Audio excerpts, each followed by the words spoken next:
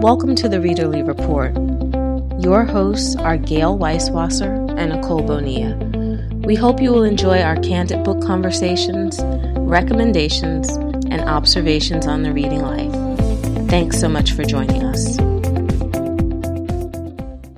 Okay, so welcome to another edition of the Readerly Report.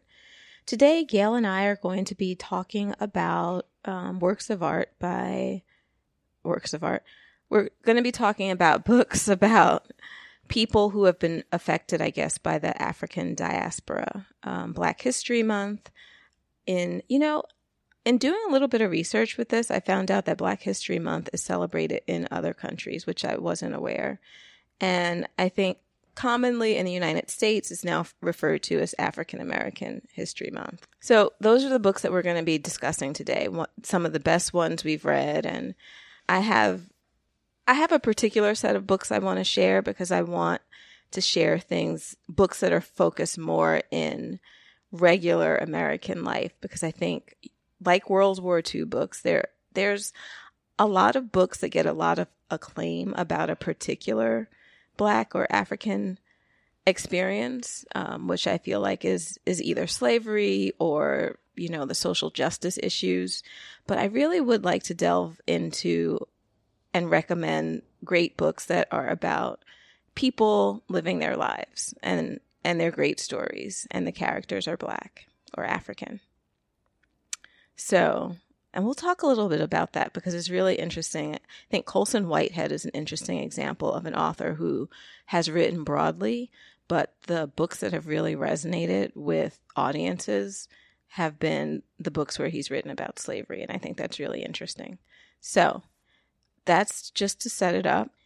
I guess Gail and I will talk about a couple of news topics of the day, which I'm increasingly fond of, the latest literary news. Scandals? Well, no, I have some things that aren't scandalous today, but, if we discuss a little scandal, that's okay as well. And of course, we'll talk about what we're reading and all that good stuff. So, what do you have in literary news? Well, I've been meaning to mention this for a while. I make all of these little notes to myself, and then I remember approximately half of them, 2 or 3 of them. So January 1st, 2019, a whole bunch of books came into the public domain. So now people will have access to classics. I think anything that was published 1923 and before has entered into the public domain. So, this means that when you go to Google Books or something, and how you can preview and read certain pieces, that means that those particular books, their full text is now going to be available. It also means that people can write how we love retellings. They can approach these stories and do retellings without having to get permission. And it's really exciting because I think legislation went into effect in 1998 or 99 that extended the copyright. Like anything that was going to be entering the public domain back then, they amended it and gave an extension, so people had to wait another 21 years. So I know Gail and I said that at some point during this year we're going to do our classics. We're going to read classics. So that means that we have more choices of what is available to people to read as a classic that is free of charge, or I'm sure people, we just have much more richness, I guess, in what we can expect coming up. And so there's some Agatha Christie, there's some Dorothy Sayers. I think one of the articles that I was reading about this was talking about how there are not a lot of American writers entering because of the way we structure our copyright, but I think there's like a lot of classic British authors. But I think that that's something that we should take a look at, when we're talking about our challenge and to see what we might want to read from these new books that are available. For sure. I'm excited about that. Yeah. You're right. Not scandalous at all. Unless you're an intellectual property lawyer who follows this right. stuff. Actually, there's a website that's dedicated to the public domain and what's coming out when. And it's interesting because, a lot of different sites are doing roundups of what's coming out that is of interest. Like Duke Law School has a post about it. There's a crime fiction blog that has a post about what's relevant to them. So that's something that I'm interested in, delving into these different lists and seeing what is available to me. And copyright doesn't just mean books. There's also films that are now in the public domain and music. So lots of good stuff to think about. For a brief moment of my life, I was actually an intellectual property lawyer. And I remember studying all this stuff in law school. It does have implications even just beyond whether the book, has implications beyond who can profit off the book. But it has implications, like you said, for parody, for retellings, updates, modernizations. So it's all interesting. So a sample of some are Jacob's Room by Virginia Woolf has entered the public domain. Love and Other Stories by Anton Chekhov. The Murder on the Links by Agatha Christie. The Case for Spirit Photography by Arthur Conan Doyle. A new P.J. Wodehouse, The Inimitable Jeeves. I've never read him. Have you read any works by him? I have not. The Prophet by Khalil Gibran. Some Catherine Mansfield short stories. There's a new Edith Wharton that is there. So interesting stuff. So for people who want to use the Prophet for their wedding vows or readings in their weddings, they can do it without fear that they are borrowing too much of his work. Is that a real concern that people have at weddings? I don't think so. But I do think that many weddings, including possibly my own, used the Prophet in their ceremony. Oh, did you? I'm not. Do you feel like you used too much? No, I'm not worried. I can't even remember, to be honest with you. But I don't think it's a big issue. All a blur. Yeah. Okay. Did you have any news? Did I have any news? Well, I will. Have I talked about the? I guess I have talked about it. The author event that I'm moderating in March. So if you're listening to this show and you live in the DC area and you have any interest in hearing from two contemporary authors who write a lot of historical fiction, I'm going to be moderating a discussion with them on March 14th at Kramer Books, which is in DuPont Circle. So if you're interested, add it to your calendar. Would love to have people come out for it. So that's my big news. The other big news is that I did this swap, this like Spivey swap Galentine's Day. Oh, you did that. And I did it, and I'm really irritated because I haven't gotten mine yet. Oh. Like, I sent mine. What did you send? I haven't gotten mine. Did it have... Well, you make a wish list. Okay. You make a wish list. So it didn't have to be romance themed or friendship themed or anything like that? It didn't have to be romance themed, but you were supposed to augment the book with something Valentine's-y, like a candy or a bookmark or something, fuzzy sock, something that felt sort of Valentine's-y but platonic. So the person I was assigned had only requested one book, which was Becoming. And because there's like a $20 limit, or maybe it was $25, and that book is basically $20. So I just bought like a pack of chocolate hearts and sent it off, and added, put those two together and sent them off.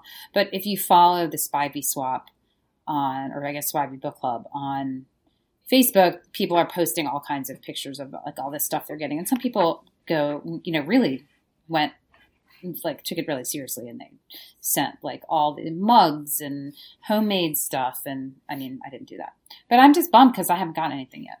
Maybe it'll be in the mail when you get home today. Maybe. That's what I'm hoping. I mean, I feel like really petty being like, mine hasn't come yet. But that is on my mind because I'm excited about it. Oh, when I requested, so I put on my wish list some lighter fare. So I think I put some stuff you and I put Unmarriageable on there, and I put some other books that I feel like we've talked about. Maybe the new Sally Thorne. And then there was another one, Otherwise Engaged. Mm-hmm. Is that possible? Yeah. So did that I put those on there. Otherwise Engaged? I hope so, because I put it in the wish list. If I didn't, I'm going to look really stupid. But anyway, we'll see what happens. it just kind of makes, checking the mail fun, which these days, with the exception of books, there's usually not much fun mail that comes. No shoes? Not recently. Oh, no, I did order new running shoes. Does that count? Sure. I mean, they're not that exciting, but hopefully those are on their way too. So I hope everyone's too been following up on the scandal that just keeps giving with AJ Finn and the author of The Woman in the Window, aka Dan Mallory. There's just a spate of articles about men failing up and going along their merry way. There's articles about that, and there was also just a whole bunch of the Marie Kondo articles and talking about how she has been perceived and vilified, and is there a racial element to that? Like so many people seem to be so upset with her for what are basically common sense tips that we've heard from other people, but it seems like there is an added component of particular vitriol when it comes to her, which I think is unfortunate.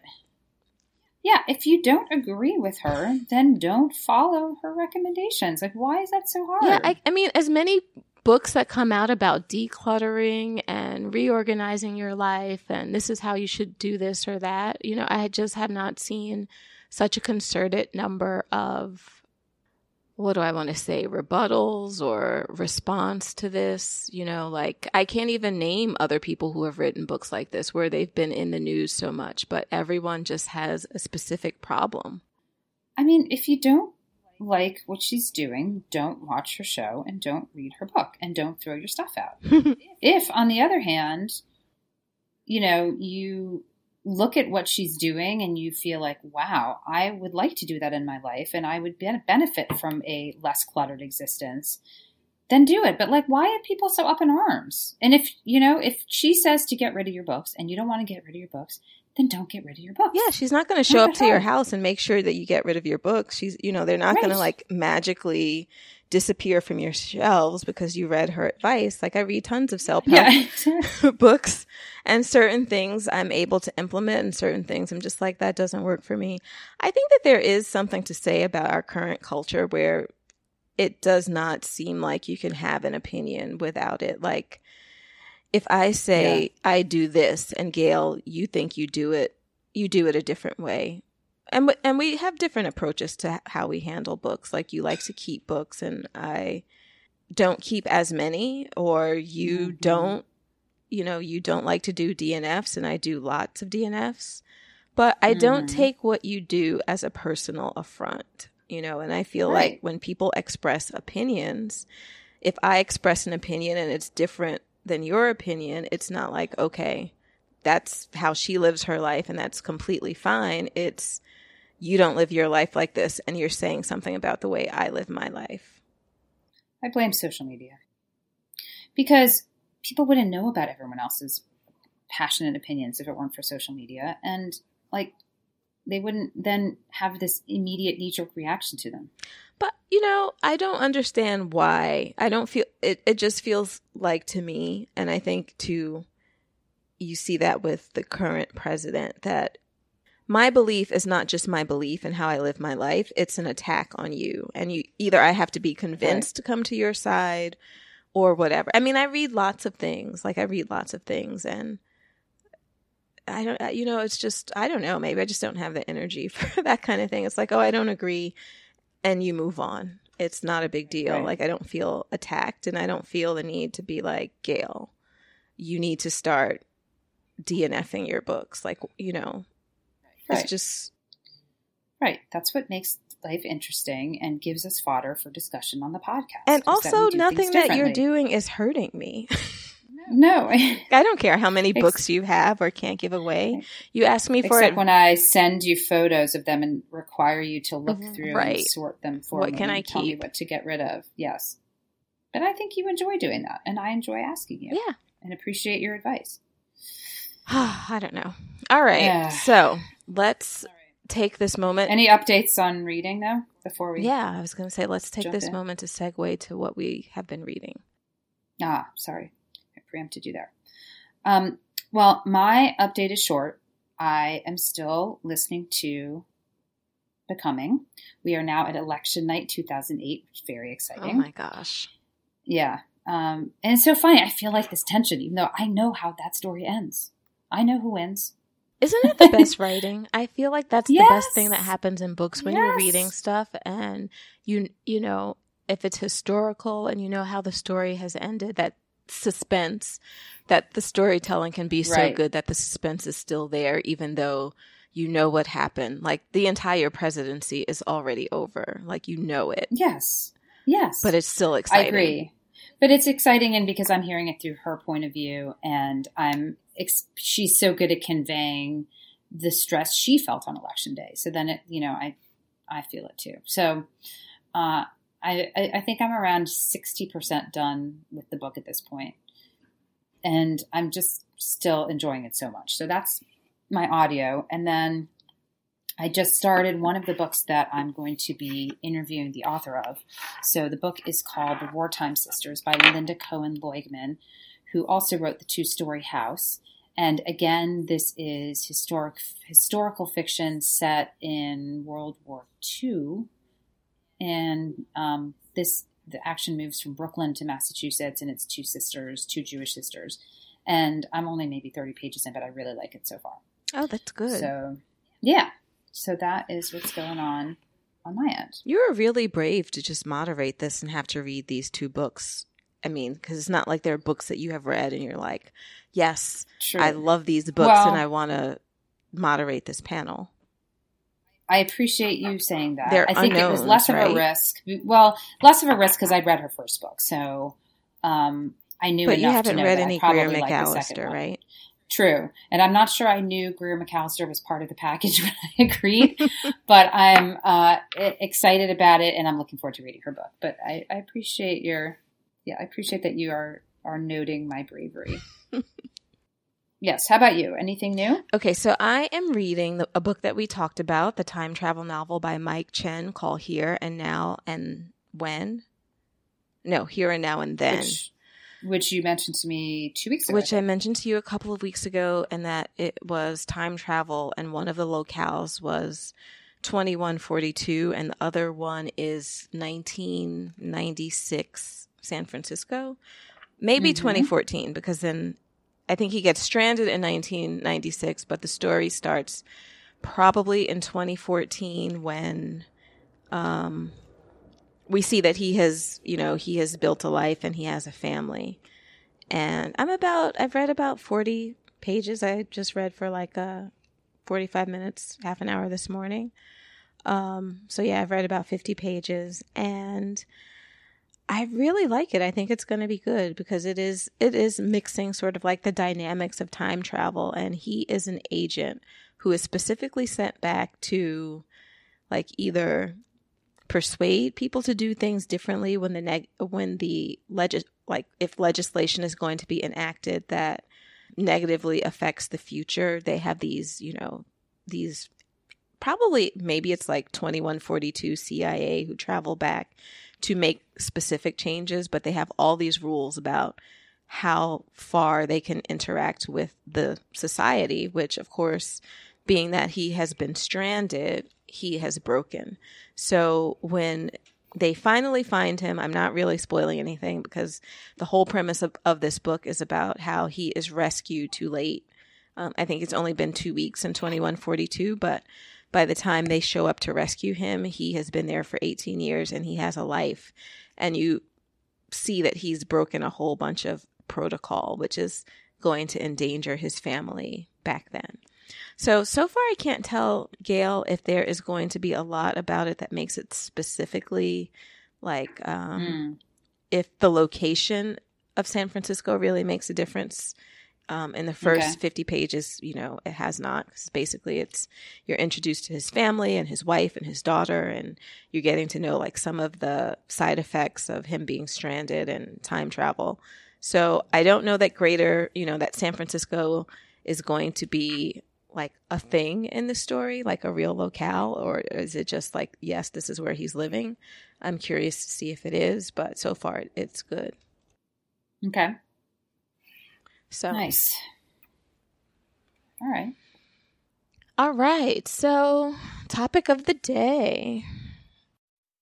Topic of the day. Just pulling the spreadsheet up again. Computer keeps going to sleep because we're too chatty. All right. So we want to talk about today, as Nicole mentioned at the top of the show, books that contribute in some way or another to, I think, a greater understanding of African American experience in the United States. So some of the books we've picked, I think, are nonfiction and take that topic head on, whereas other ones put it either in a historic perspective or possibly a fantastical perspective, like imagining things, a world differently than the one we live in. And some are just a lot more personal. But each of them we have picked because for us individually, we felt like it, for me anyway, led to a greater understanding. Does that sound like a fair way to describe it? That sounds like a good way. So why don't you start us off? I'm throwing you into the fire. Okay. What area do you want to broach? Because depending on what you say, then maybe I'll give you a book that's also similar. Like, do you want to start with nonfiction? Well, I mean, I guess, I am going to start with nonfiction. And for me, there's two nonfiction on the list. One is Becoming, which I'm in the middle of right now, and one of which is Real American. Ironically, both written by African American women who went to Harvard Law School and were lawyers for some period of time and who have now kind of found themselves in other roles in their lives. I have found both of them incredibly compelling and really very personal, and it's funny to me as a white woman how much I feel like I have relate to both of the women both of those two authors. And I have appreciated their perspective and teaching me about like maybe things I take for granted or assumptions I make. And then just kind of that ever-present and always useful reminder that we all face the same things and that deep down we are all very similar. And, that as a result, I guess, racism and all of its various institutional manifestations, about why racism is so wrong and so just fundamentally unfair. Well, that is definitely why I wanted to talk about a particular set of books, because there are a lot of stories that we can read or whatever, and I wanted to concentrate on things where I guess the African American experience is not other, like, especially I think for an audience that probably listens to us and how we've grown up in terms of being middle class, or, in my case, growing up in a big city where things can be a little bit different. Like I said, with Colson Whitehead, it's really interesting about his books, and I won't get too much into it because we're going to save him for fiction. But he's written a plethora of books. He writes about Sag Harbor. In fact, Sag Harbor is not a memoir, but it's like a loose retelling, I think, of how he grew up. Correct. I think it is in this Tony part of very autobiographical. Right. Yes. Yeah. And sort his of summers in right. Sag His summers in Sag Harbor, which is, I guess part of the Hamptons, loosely adjacent to the Hamptons, you'd say. I mean, his experience, we're talking about 20 or 30 years back when he was growing up as a teenager. But just those experiences that, where you see African Americans in everyday situations like life, where there's not gang violence or it's not about slavery. But, there have been a couple of articles, and I've noticed it myself, is that his books, he has these books about different experiences. He's written about a zombie apocalypse, but he got the most acclaim for The Underground Railroad, which was a reimagining of slavery. Mm-hmm. So you were talking about Becoming and Real American, yes, and how much you identify. And I love finding stories about that. I mean, all stories are valid, but I do think that I'd like to see more concentration on just, people in life living their lives with other kinds of stressors besides racism and Mm-hmm. not that it doesn't play a part in your life and you deal with it, but the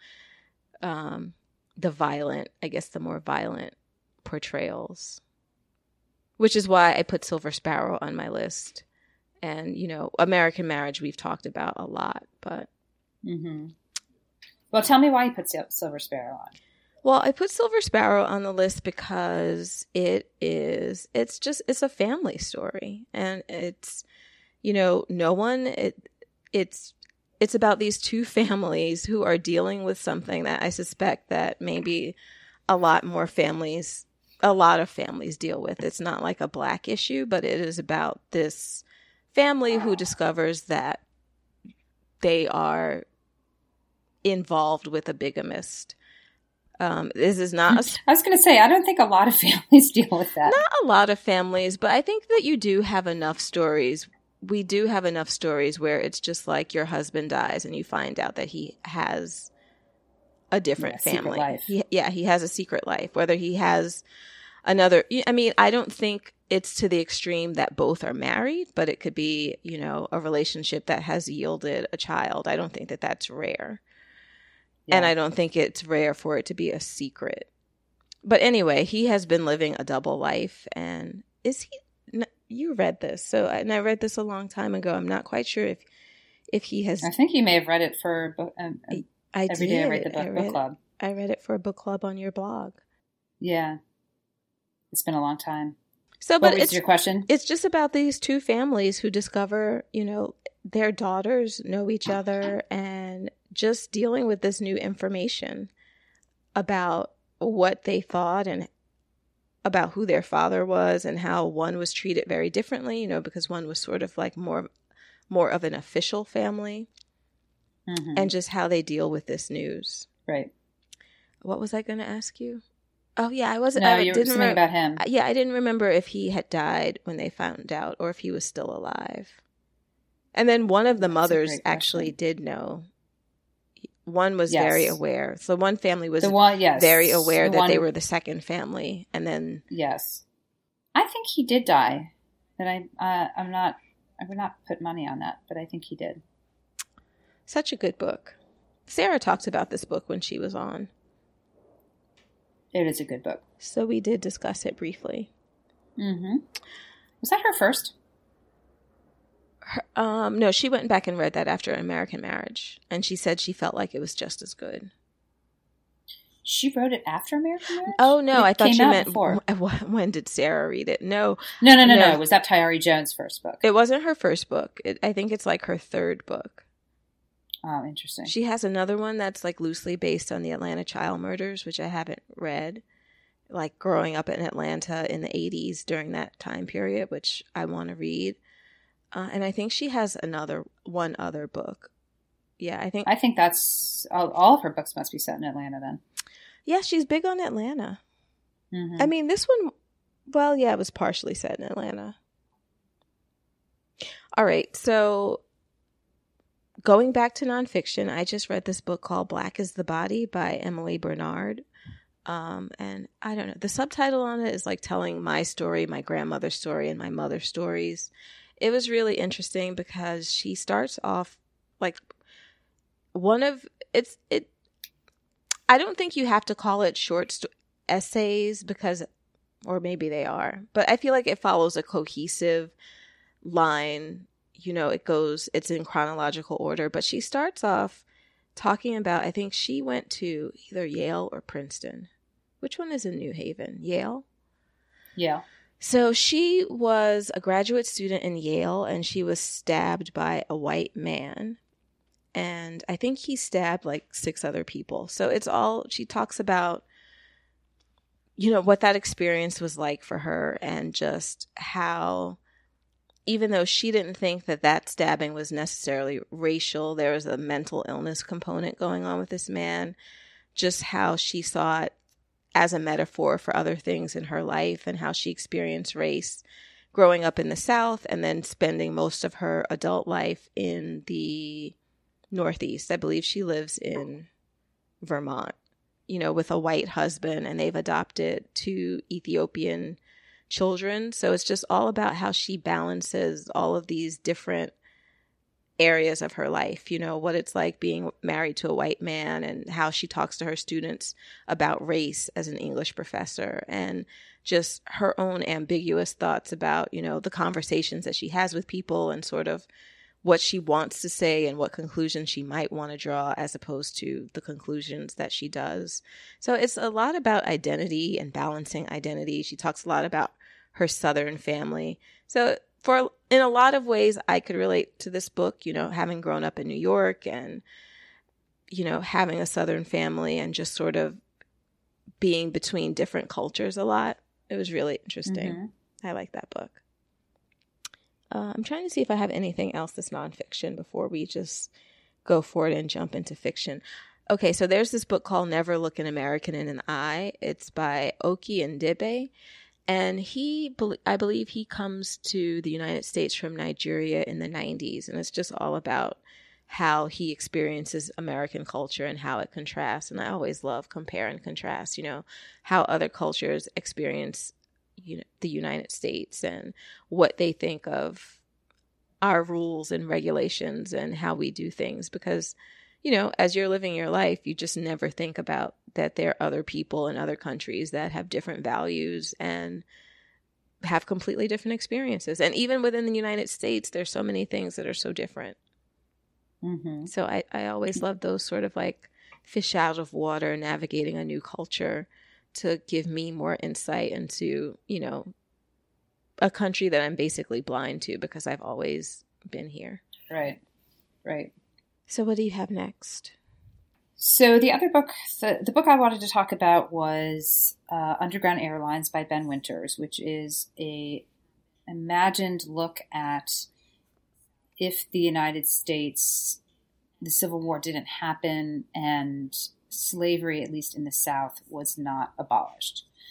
And it's about a guy who basically is a slave, but in exchange for his freedom, he agrees to become a bounty hunter for other slaves. So he's going to go out and find people who have escaped. And I think we talked about this book on the show recently. What I didn't like about it, it was very violent, and it got to be almost a little bit too actiony, thrillery for me. But what I thought was really interesting was just how he imagined this world that, you know, it could have been us if were it not for obviously some very important political and military things that happened. But this could have been us. And it was chilling, just beyond chilling and sort of shameful to imagine that this is such a sort of like a realistic portrayal of how things could have gone. So I like that one a lot. It made me think. It was very creative. You and I have talked about this. We like when people kind of take history and then twist it. Was the main character black in this? Because that was part of the sort of irony that he was a bounty hunter. But the author was white. Yes. Is white. Yes. The author is white, isn't he? It's funny. I didn't know that. Yeah. No, the main character was black. And the audio narrator was black. Yeah. So, and similar to that is Colson Whitehead's story, The Underground Railroad, which I really enjoyed. And it was an excellent novel, sort of like a reimagining of the Underground Railroad if it were not metaphor and were literal.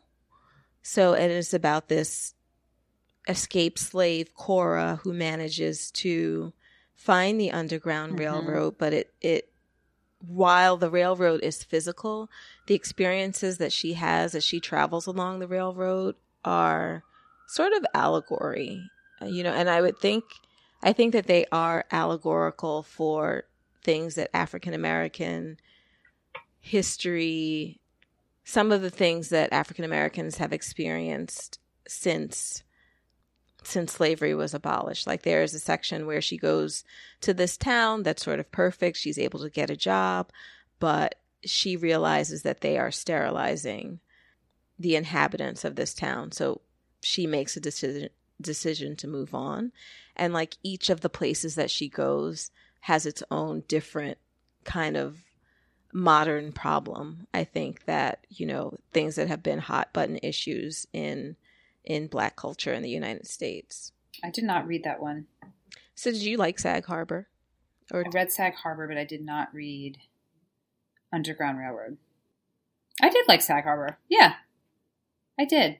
It's funny because I read Sag Harbor and then I read about Underground Railroad, and they seemed like they had such different tenors to them.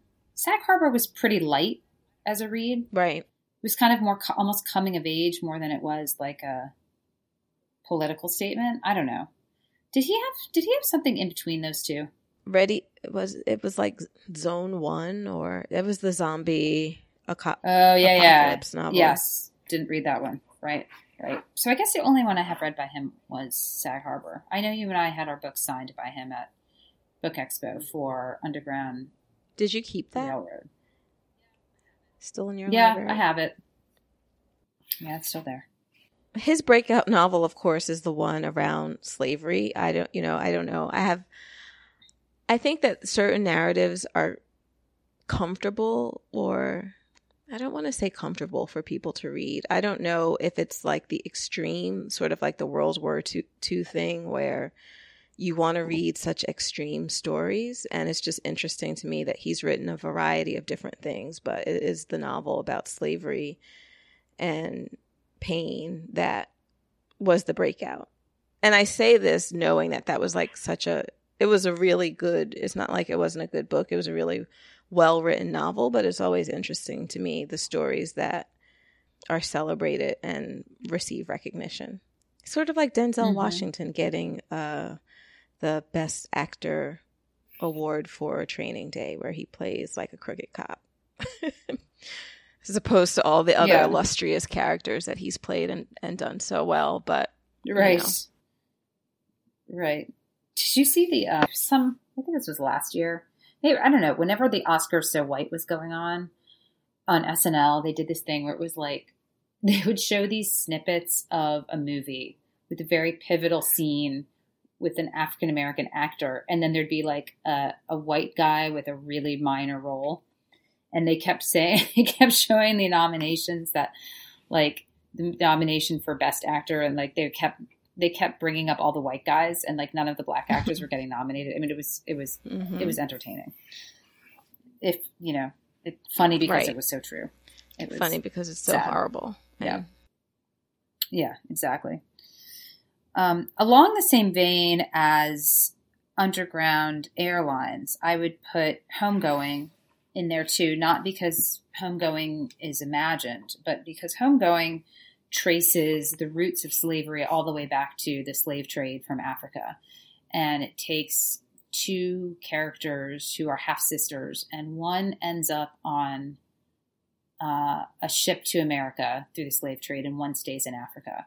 And so Yaa Gyasi, who's the author, traces the descendants of both of those sisters in parallel chapters, so that each chapter corresponds to the next generation and alternates between the two lives. And that I actually found to be really compelling.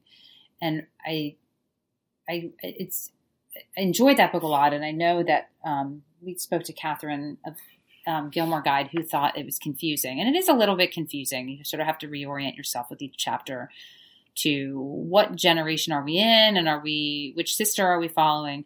But to see the unspooling of lives dependent on where they were at this very, pivotal moment in time, I thought it was a fascinating book. You have not read that yet. Do you have any interest in reading it? That's probably why I haven't read it.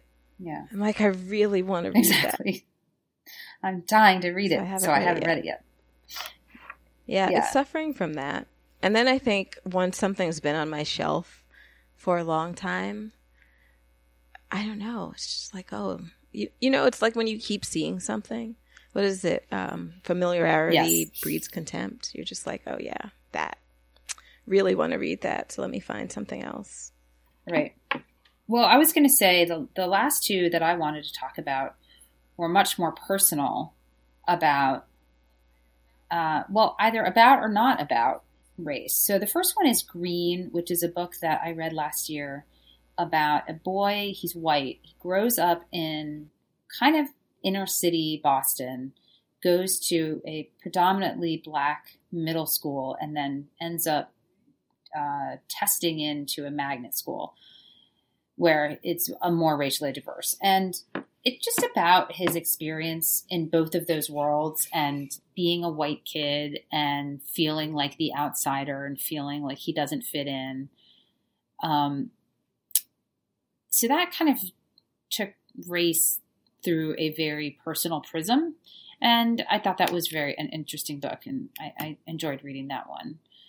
And then the other one I was going to mention is a book I read many years ago called Jump at the Sun, which is a look at motherhood and working and, trying to sort of grapple your way through parenting and keeping your identity.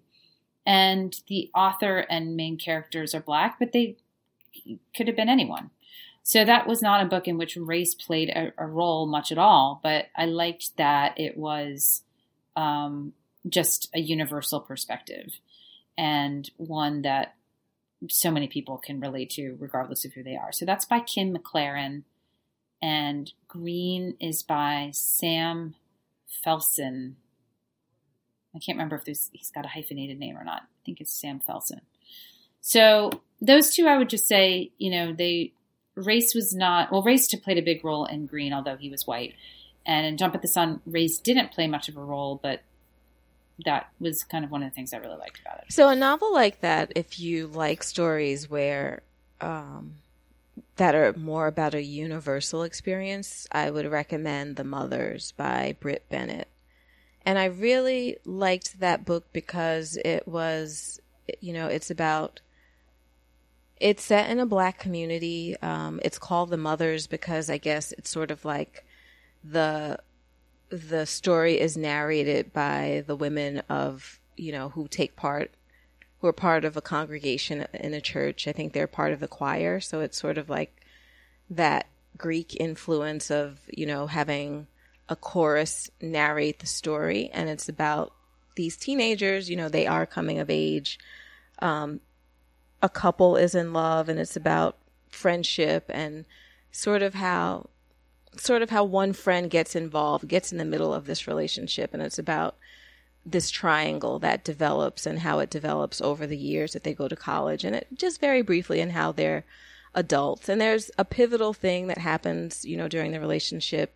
The young woman becomes pregnant, and it's how they respond to that. And I really liked it because it was just, a story about a community, and the community, the church women are looking at what has happened to these young adults. One of them has lost her father. So she's not, actually one of them has lost her mother. So she's growing up motherless. And it's just sort of how she comes of age and grapples with experiences in her life when she doesn't have a mother. She only has her father. So there's just this story could have happened to anyone. You're a teenager falling in love, a love triangle, a pregnancy, and how that turns out. And I just like that it was just this story about these people. And I like that African American culture, I guess, is represented. Black culture is represented in the story through, just the church going element and how the Black church functions, how people step in to help each other, but also sort of about the relationships that are in the church and within the community. But this could be any community where faith is a component or not a component. But, so it was about their experiences. It really was not about being Black, but the characters are Black. And I think that that's on my list. Important to have. Is that that's like your homegoing? Is it just on the shelf and you just constantly pass it over? It's on the shelf. Yes. You keep recommending it to me when I have a need to finish a number of short books in a short period of time, because it's not that long. I think wasn't that one of them, and I still haven't read it. Another book that, race does play a part of it. It's interesting though. We Love You, Charlie Freeman by Caitlin Greenidge, and this one is about a family who the mother is a scientist, and she gets appointed to work at this institution where they're doing research on chimpanzees. So Charlie Freeman is actually a chimp that they are working with, and they are teaching it how to communicate language. The study is funded by this eccentric white woman who spent a good deal of her childhood in Africa, and she decides to fund this study. And it's all about this family's experience. And I think that the place that they go to is either like upper Massachusetts or maybe Vermont or Maine or someplace that's really white. And you know, their experiences as a family raising this chimp, or when like this chimp becomes a part of this black family and the communication and just all of the issues around it. It's told from the point of view of the teenage daughter. So it's sort of how she's balancing going to school in a very white environment and just the weird dynamics that are going on. You know, there's developments with her mother as she becomes more closely, I guess as she delves more deeply into her research with these chimps. So like, how is that affecting the family dynamics in the midst of all this? It was really interesting, a little bit satirical and snarky. I really like that book a lot. Okay. Well, that's a lot of books. You have a lot more on your list that we didn't get to. I think that, you know, as I love to say, I mean, definitely if you're looking for pointers or you need a list of resources about books that you want to read, if you want to read more diversely or if you want to check out any of these books. But I just, you know, I don't think Black history should be confined to 1 month or discovering different authors whose stories that you might like. So I think we're always talking about books all the time, and we'll work some more of these into the show. Absolutely. I think that should be a regular feature, or not even. Just a regular existence. Oh, there's so many good ones that are coming up, so you'll definitely be hearing me talk about them. There's this book called American Spy that's coming out by Lauren Wilkinson, and it's about this Black woman who works in the CIA, and she becomes lovers of with this guy who runs a West African government that I think the CIA is trying to overthrow. And it just sounds really interesting. I had put on the spreadsheet to remember to say what the comparisons were. And it was that this is unflinching, incendiary debut combines the espionage novels of John le Carre with racial complexity of Ralph Ellison's Invisible Man.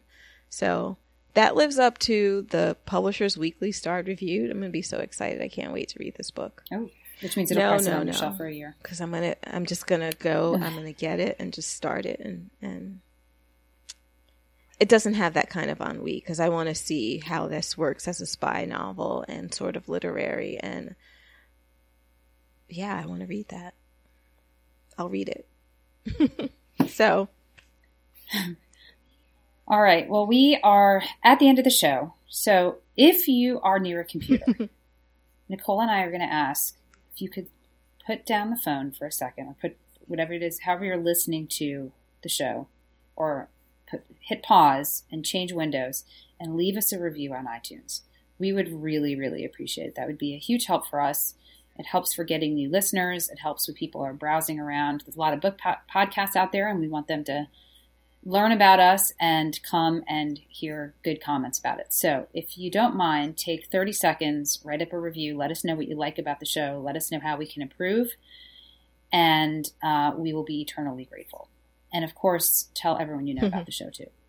Yeah, I was just telling Gail I went to review another show, and I was like, I can't do this for my phone. So you have to remember when you're sitting in front of a computer. So until next time. Yeah. All right, until next time, happy reading. We hope you've enjoyed this episode of The Readerly Report. You can find all of our shows on iTunes or at thereaderlyreport.com.